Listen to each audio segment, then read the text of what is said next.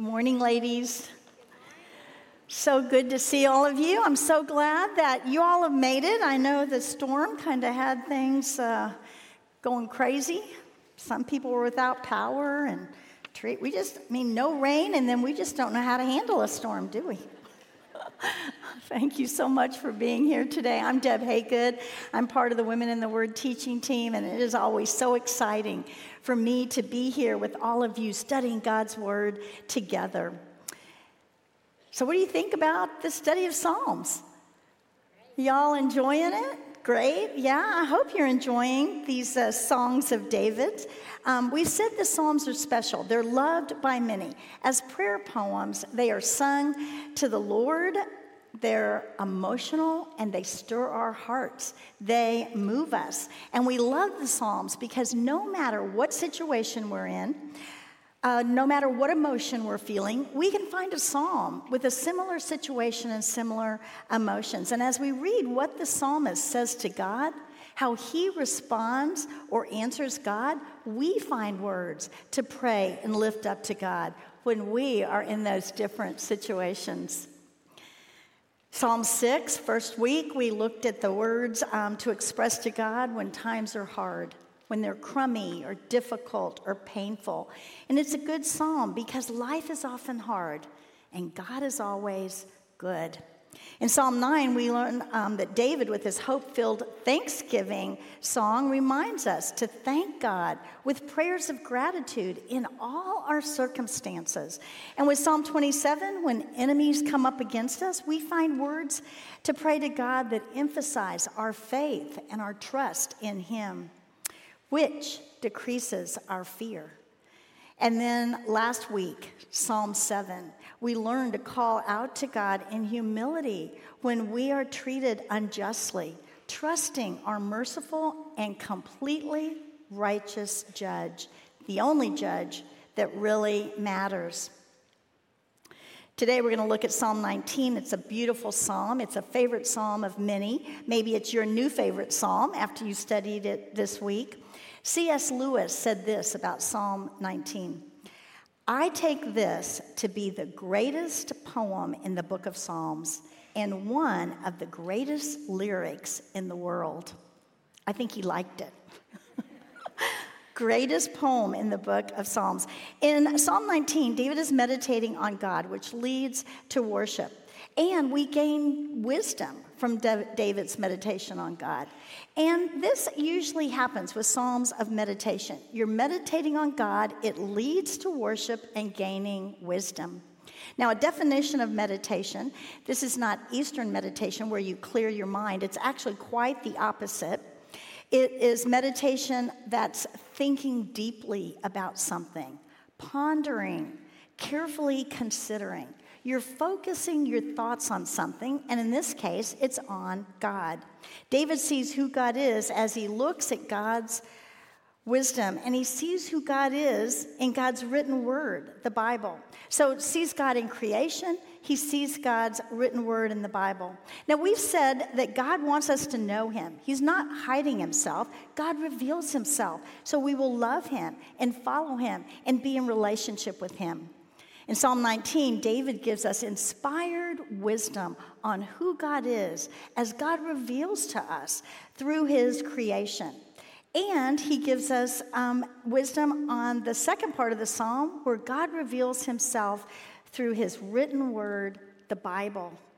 God's great story of salvation and love for each of us. Creation is sometimes called God's general or natural revelation, and the Bible, God's written word, is called specific or special revelation. So let's turn to Psalm 19.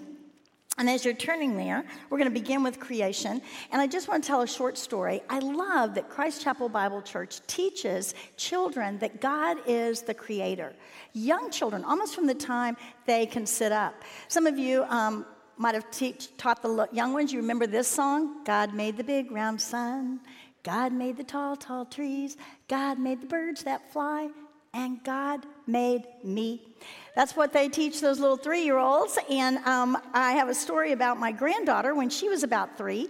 She went to a little preschool. She had a little friend there, and so I picked her up one day, and when we got in the car, she said, Grammy, and she mentioned this friend. She doesn't know God. And her eyes were real big, and I'm like, that's deep. So what did you say, Harper? Harper looked at me, and she goes, I told her, God made you. He made everything.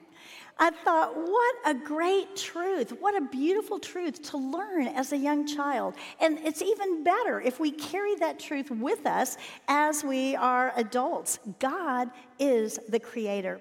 So follow along as I read the first 6 verses. But first, let's look at that superscription, those little words next to Psalm 19. To the choir master, a psalm of David. So we know that David wrote this psalm, and he gives it to the choir director to sing it in worship. Wouldn't you have loved to have been back then and listened to that song in worship? Maybe one day in glory we'll get to hear it. Let's look at verse 1. The heavens declare the glory of God, and the sky above proclaims his handiwork. Day to day pours out speech, and night to night reveals knowledge. There is no speech, nor are there words whose voice is not heard. Their voice goes out through all the earth, and their words to the end of the world. In them he has set a tent for the sun, which comes out like a bridegroom leaving his chamber, and like a strong man runs its course with joy. Its rising is from the end of the heavens, and its circuit to the end of them, and there is nothing hidden from its heat. Makes you want to say hallelujah, doesn't it? Beautiful. But what jumps out to me, there are words like declare and speech and language, voice, words. Creation is God's revelation of himself with soundless words. And in verse 1, it tells us that the created universe shouts out God's glory and majesty and splendor. Specifically, David is talking here about the sky. Now, your translations might say heavens or firmament or expanse, but it's what we see when we look up. It's the sky.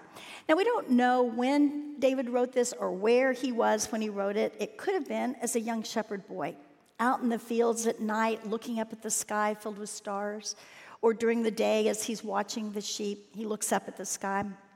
Or maybe it was when he was hiding from King Saul in the wilderness, and he looks out from his cave and he sees the sky. Or it even could have been when he was king and he walks out onto the balcony of his palace and he looks up. But whenever or wherever it is, David is looking up at the sky and he sees God's handiwork, God's skill, God's powerful, skillful, creative, majestic work. And that testifies to an even more majestic, loving, and living Creator God. Verse 2 points out, let me read that real quickly. Day to day pours out speech, night to night reveals knowledge. That points out the continuity, God's ongoing creative work. Day goes on informing night, which informs day, which informs of God's glory and his knowledge and the existence of the Creator. The sky gives testimony to God's ongoing skill. It's not just a one-time thing. It was continually, day after day, night after night. The morning sky and the night sky teach continually the power and the skill and the goodness and the wisdom of the Lord God. By the way, the Hebrew word here for God in these first 6 verses is El, E-L. It's a general name for God, and it means strong one. And so it's used to imply, to denote his power as the creator. And as we look up at the night sky, so many stars. And when you're out away from the city lights, you see even more stars. And we know that there's even more stars than that you can see with the telescope. And even beyond that, so many stars. And God made each one of them and put them in their place. They're not floating around out there. We can look every night and see the Big Dipper, the stars that outline the Big Dipper. They're all in their place. The power of God, the vastness of God, when I think about space and the sky, it overwhelms me. And the majesty of God and all that, it humbles me. Verses 3 and 4, they say this: there is no speech, nor are there words whose voice is not heard. Their voice goes out through all the earth, and their words to the end of the world. The soundless words of God's creation give evidence of the existence of God, and it's heard by everyone, everywhere. The sun and the sky giving warmth and light, that's necessary for life, and the stars and the moon giving light to the night, each star in their position. This great design speaks of a designer, a great and living creator. The world is not just a collection of molecules, but it is, as Tim Keller says, the meaningful work of an artist's hands.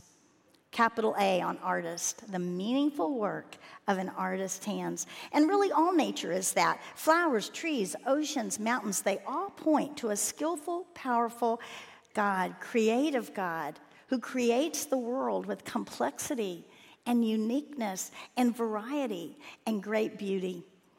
I was reminded of a story when I was a senior in high school. I was with my family, and we were in the Bahamas, and we were on my dad's boat, so we were sort of out in a remote place, and we were going snorkeling. And we were by an island. Nobody was on the island, and so pretty much out in the middle of nowhere, and the water was clear blue, and we drove in, and as we're snorkeling, there were hundreds of tropical fish, and they were beautiful. Different colors and shapes and such variety, and so many of them. And I remember just being overwhelmed as I was snorkeling and talking to God and saying, this is so beautiful. Thank you for your generosity and goodness. Because being a high school senior, it was all about me. And I thought, thank you, Lord, for putting these fish right here. No one may ever see them but me. So thank you. Thank you for your generosity and your goodness and your creative beauty. And when we think about it, the sky, day and night, the heavens above us, everyone can see it. If you're in the middle of a desert and there's no rivers or trees, you can still see the sky. And if you're on top of an icy mountain and there's no oceans or tropical fish, you can still see the sky. The sky is seen by everyone, no matter where you are. And it tells us here that all people can understand the language of the heavens. Though we may not be able to understand the language of each other, we all can understand the language of the heavens, the soundless words of God's creation. How amazing is our God! What a beautiful truth. The sky above points to a creator, and that is why Paul is able to say in Romans 1, I've got it on your verse sheet, for what can be known about God is plain to them, because God has shown it to them. For his invisible attributes, namely his eternal power and divine nature, have been clearly perceived ever since the creation of the world in the things that have been made, so they are without excuse. We're without excuse. The heavens point to the glorious Creator. David, thinking about this, gives us some really great word pictures, poetic imagery to make his point that the sky above points to a Creator. The sun is the most prominent object in the sky, so it's a good object to showcase the glory of God. But David might also want to differentiate here between the sun pointing to the glory of God, the creator of the sun, versus the pagan belief of some cultures and nations that worship the sun as God, a sun god. And sometimes it's easy to worship God's creation or nature instead of worshiping God, the one who made, the one who created our universe. So look once again at verses 5 and 6. In them he has set a tent for the sun, which comes out like a bridegroom leaving his chamber. That's the first image. And like a strong man runs its course with joy, the second image. Its rising is from the end of the heavens and its circuit to the end of them, and there is nothing hidden from its heat. David makes the point here that God has made a dwelling place for the sun in the sky. And some of your translations may say tabernacle or tent. And so this gives us the image here of a bridegroom coming out of his tent. Now, in David's time, a bridegroom would have been dressed in his very finest robes. Maybe they would have had silver or gold threads in them. They would have been fancy, maybe jewels hanging off of them, the very finest. And everybody's waiting outside, waiting for the bridegroom to come out of the tent. And when he does, they catch their breath, because he is cheerful and bright and joyful as he walks down the road to the home of his bride, who is going to take to the wedding ceremony. This is a picture of the sunrise bursting forth over the horizon after the darkness of night. It's joyful, it's bright, it's the beginning of a new day. And it's awesome. We can't look away. No matter how many times you've seen it, you must look at it. You cannot not look at it. I have a picture of a sunrise. I was in South Florida in January, and I was with my family on their boat, and we were out right before sunrise, and as the sun came up, there were clouds on the horizon, and so we had to wait for the sun to get above those clouds, and when it did, everyone on the boat turned to look at the sun, because it never gets old. No matter how many times you've seen the sunrise, it is still majestic and joyful and amazing. The second imagery we see here is David's picture of a runner preparing to run a race, and he uses words like strong man and runs with joy. This runner is vigorous and powerful, and he begins his race confident that he will triumphantly finish the race. This is a brilliant picture of the sun, vigorously putting forth light and heat and traveling its path across the sky from one end to the other, rising in the east and setting in the west, completing its course. And the light of the sun sweeps the whole space, and then it comes to the triumphant finish in the sunset. Nothing is hidden from its heat. The whole world and everyone in it is conscious of the sun. And God's creation, it has purpose. The sun gives heat and light necessary for growth and life. And we know that every day there will be a sunrise and a sunset. You can count on it. The sun comes up every day because that's the way God made it. He is a God of order. And so we don't have to run out every morning and say, hey, did the sun come up? And look for it. No, we know the sun is going to come up every morning, giving glory to God. David sees the grandeur of God in the sunrise and the strength and the joy and the goodness and the purpose of God in the sun's path across the sky. So what do we learn from David's meditation on God the Creator? What wisdom can we find in these words? Well, first, I think, do not disregard God's natural world. This is God's creation, so we should be careful with it. Nor do we worship God's creation. God is not in the tree. He's not part of the tree. God made the tree, and we might use the tree for furniture or for fuel.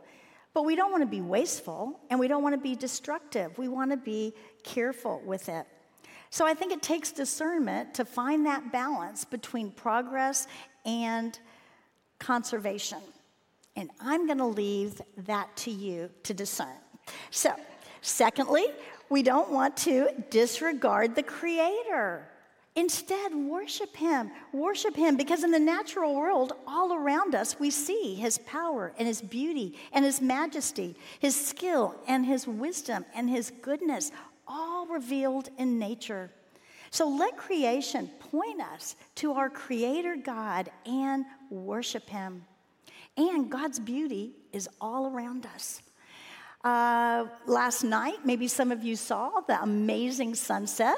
I have a picture of a sunset. Now, this isn't a great picture because you see street lights and cars and all that, but I was in Fort Worth, Texas. I was with my husband. We're driving down the road, and here is this beautiful sunset. And before I could even get my camera phone out to take a picture, the colors are changing and it's moving, and this doesn't do it justice at all. But I put this up here because I want to say, don't miss God's beauty that's all around us. There's a good sunset in Fort Worth, Texas, almost every night. So go out there and look for it. I've never seen so many pretty sunsets, and my husband tells me it's because of all the dust in the air. Maybe so. God's beauty all around us. Notice it and worship God. So with verse 7, David now turns from meditating on the glory and the wonder of God's world to the power and the perfection of God's word, God's written word, the Bible. Nature tells us about the reality of God and his many attributes, but not about his saving grace. God created the sun to give warmth and life necessary for physical life. But God's word tells us of the restoration and eternal life for our souls. God's word tells us about his plan of salvation. That's in the Old Testament. That's what David would have been looking at here, calling God's word. First 5 books of the Old Testament, and maybe Joshua and Judges as well. And he would have seen God talking about his plan of salvation, which is realized or fulfilled in the New Testament with Jesus Christ, our Savior. God reveals himself through the Bible, and so that is why some call it his special or specific revelation. And one more thing here, the word for God, you see it in Lord. It's in these next verses. It's Lord in all capital letters. That is the Hebrew word for God. That is Yahweh, the special personal name of God that the Israelites used to point out his covenant relationship with Israel and anyone really who would believe in God. And David is using this name of God to show that he is talking about the living creator God, not just some pagan nature deity. David's God, Yahweh, is the one and only living God. So with all that, let's start verse 7. I'm going to read the first through verse 9. The law of the Lord is perfect, reviving the soul. The testimony of the Lord is sure, making wise the simple. The precepts of the Lord are right, rejoicing the heart. The commandment of the Lord is pure, enlightening the eyes. The fear of the Lord is clean, enduring forever. The rules of the Lord are true and righteous altogether. These are some beautiful verses. They're so brilliantly written. David gives us 6 words or synonyms for God's word, the Bible. And then each synonym has a descriptive truth about God's word. And then it's what God's word effectively accomplishes for us. And that first one in verse 7, the word is law. Law, which can mean teaching. God's teaching is perfect. It's flawless. It can also mean complete or whole. It's not fractured. It's not in pieces. It's whole. Everything is there. Nothing is missing and nothing unnecessary is added. God's word is whole. You don't have to look anywhere else. And what does God's word do for us? Revive the soul. Now, you might think at first, hearing that sounds kind of like a little churchy phrase, but think about it. Revive means bring to life. And the gospel story found in God's word, it is the good news of how we receive eternal life. Jesus, God the Son, came to earth to pay the penalty of our sin because we deserve death. But Jesus died on the cross in our place. And when we believe in Jesus, the once and for all perfect sacrifice, we have eternal life. An eternal, forever relationship with God. And Jesus tells us that in John 10:10. He says, I came that they may have life and have it abundantly. He came to give us eternal, abundant life. The perfect teaching of God brings the soul to life. And I think that may be why David lists this first, because it's most important. Look at that next one. The testimony of the Lord is sure. Testimony there, when we give testimony, we're telling the truth about something. God bears witness. He's giving testimony that his word is true. And it gives us answers, reminders on how to live, what to do, what to say. Signposts that are sure, they are trustworthy, or it's a solid foundation. And the result? Wisdom. Wisdom, we know what to do and what to say, how to live, These signposts that are sure tell us that. We know the right thing because it's God's way, and that is wisdom. Psalm 119, 105 tells us, your word is a lamp to my feet and a light to my path. God's witness is true, and it gives us answers in our daily lives. Then the third one we see in verse 8, the precepts of the Lord are right. Precepts, or some of your translations might have said statutes, they are principles. They are standards of action or conduct. They're correct. God's word is a life map which leads to joy. A little while ago, there was a mom that was telling me about her daughter. She was super frustrated, and she was trying to get this project done, and she just couldn't do it, and she was really upset. And the mom said, hey, let me share some tips on this, some wisdom that I've learned along the way that might help you. No, I don't want you to tell me anything. I can do it myself. Don't. Some of you moms in here, have you heard that? Let me do it myself. So the daughter continued on until she was so frustrated, she was in tears and upset, and the mom said, hey, if you just do this, this will work out. So the daughter, in her frustration, tries it.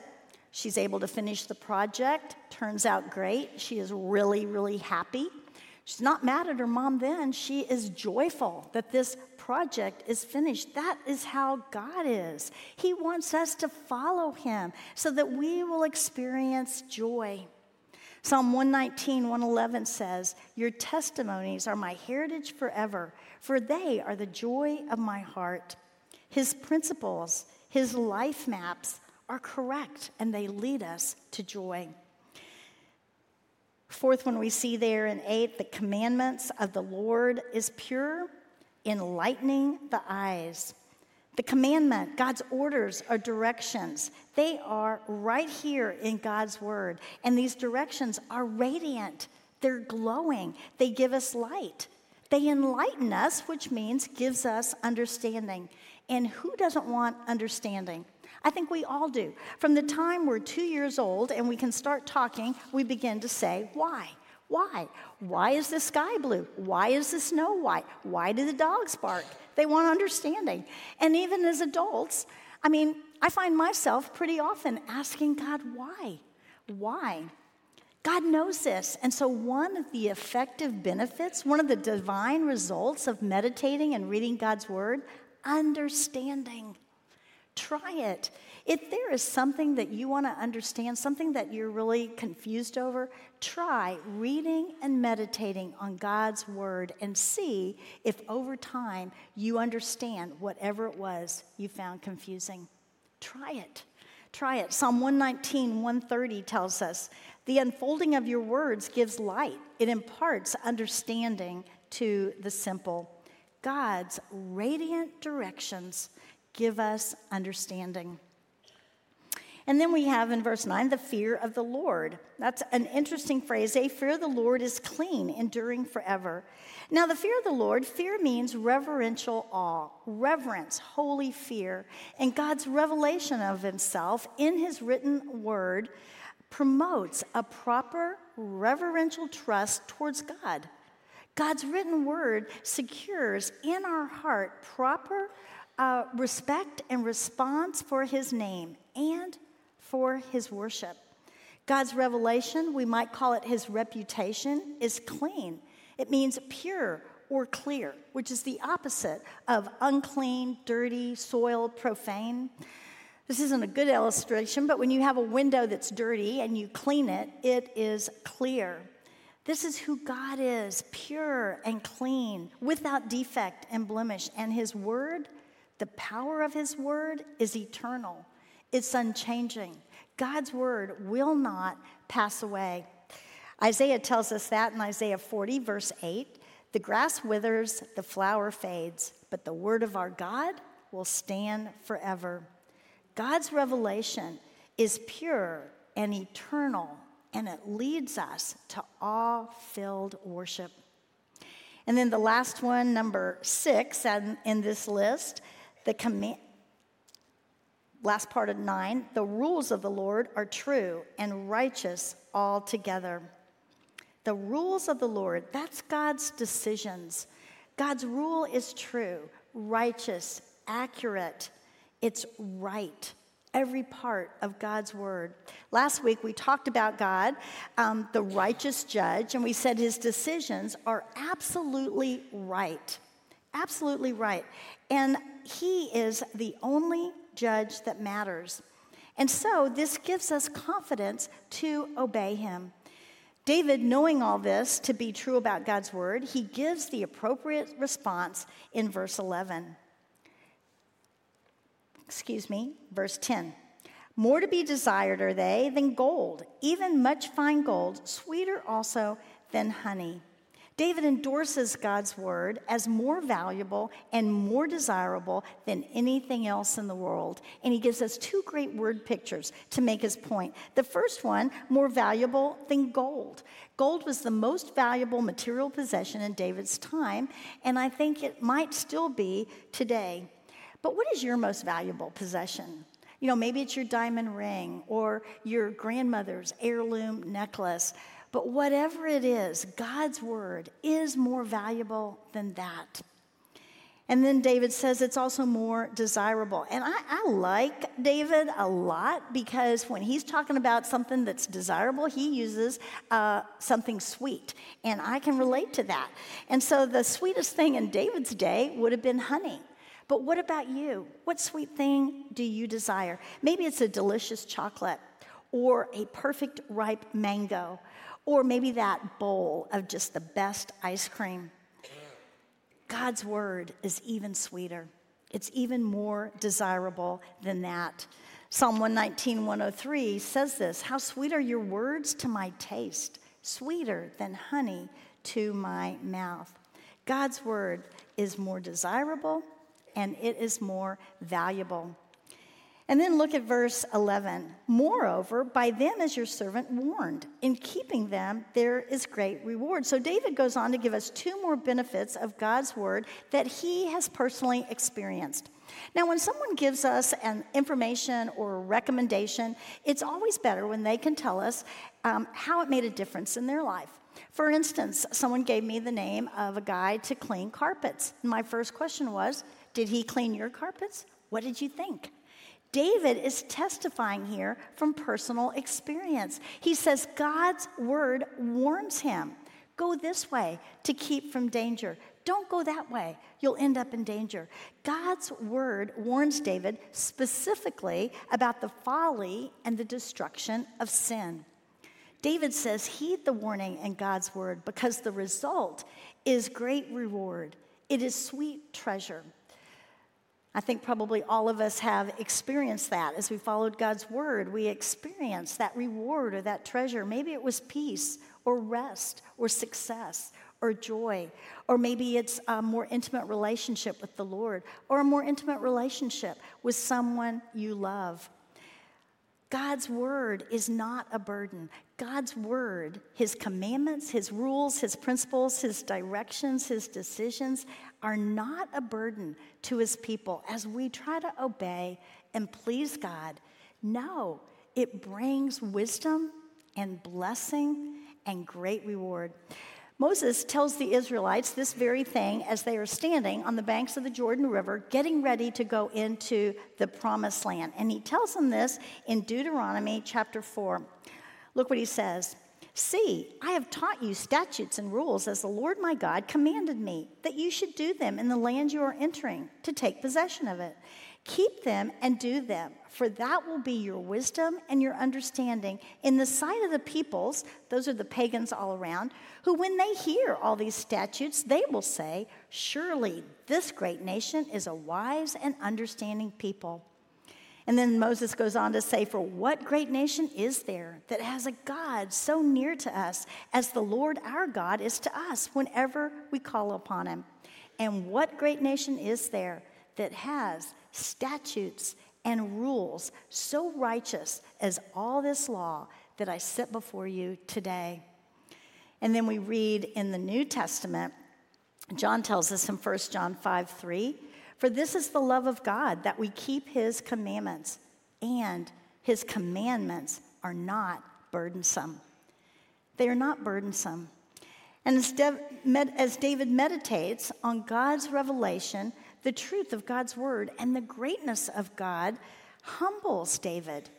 David says, saying, without God's word, I wouldn't even be aware of my sin. Let's look at 12 and 13. Who can discern his errors? Declare me innocent from hidden faults. Keep back your servant also from presumptuous sins. Let them not have dominion over me. Then I shall be blameless and innocent of great transgression. David calls out to God. He wants to deal with his sin, not deny it. Those hidden sins, those ones that we're not even aware of. Maybe you have busy, you're careless, and you say something unkind, and it hurts your child's feelings. You don't even realize it. That's what he's talking about here, a hidden sin. It's a sin that you do without thinking about it, but it's still wrong. And David says, show me those hidden faults, those unintentional sins. And then he says, make me aware, Lord God, give me the power to keep from willfully sinning. Willful, rebellious sin. Now, we all know what that is. That's when we think, God doesn't want me to do this, but I am going to do it anyway. That's rebellious, blatant, willful sin. David asks God for enabling restraint. God's word is powerful in our lives. He says, do not let sin dominate over me, Lord. Do not let it dominate over me. David wants God to restore him and make him clean. And with that, and with these words in verse 14, David closes this beautiful prayer song of meditation with these words. Let the words of my mouth and the meditation of my heart be acceptable in your sight, O Lord, my rock and my redeemer. As the word of God affects David's life, he asks God to make his heartfelt words and thoughts pleasing, acceptable to God. And that word acceptable here, it has the connotation, it implies a sacrifice. David wants to worship God by offering a sacrifice of pleasing words and thoughts about God. David calls God his rock, a firm, solid, steady foundation. And the Lord Yahweh is his redeemer, the one who could rescue him from sin. God reveals himself in his written word. It is packed with delightful instruction. It's an unending and dependable source of God's wisdom. So let the word of God, ladies, lead you to willingly obey him and humbly adore him. Worship God. Eugene Peterson, in his devotion on the Psalms, wrote this prayer after Psalm 19, and I thought it perfectly summed up. So let me read it to you. I look at your creation, O God, and see inexhaustible evidence of your power to order and to make. I read your word and find a sure revelation of your will to save and to love. Both where I live and how I live are your work. Hallelujah. Let me pray. O Lord, let the words of our mouth and the meditations of our hearts be acceptable in your sight, O Lord, for you are our rock and our redeemer. Amen. Thanks, Deb. Ladies, the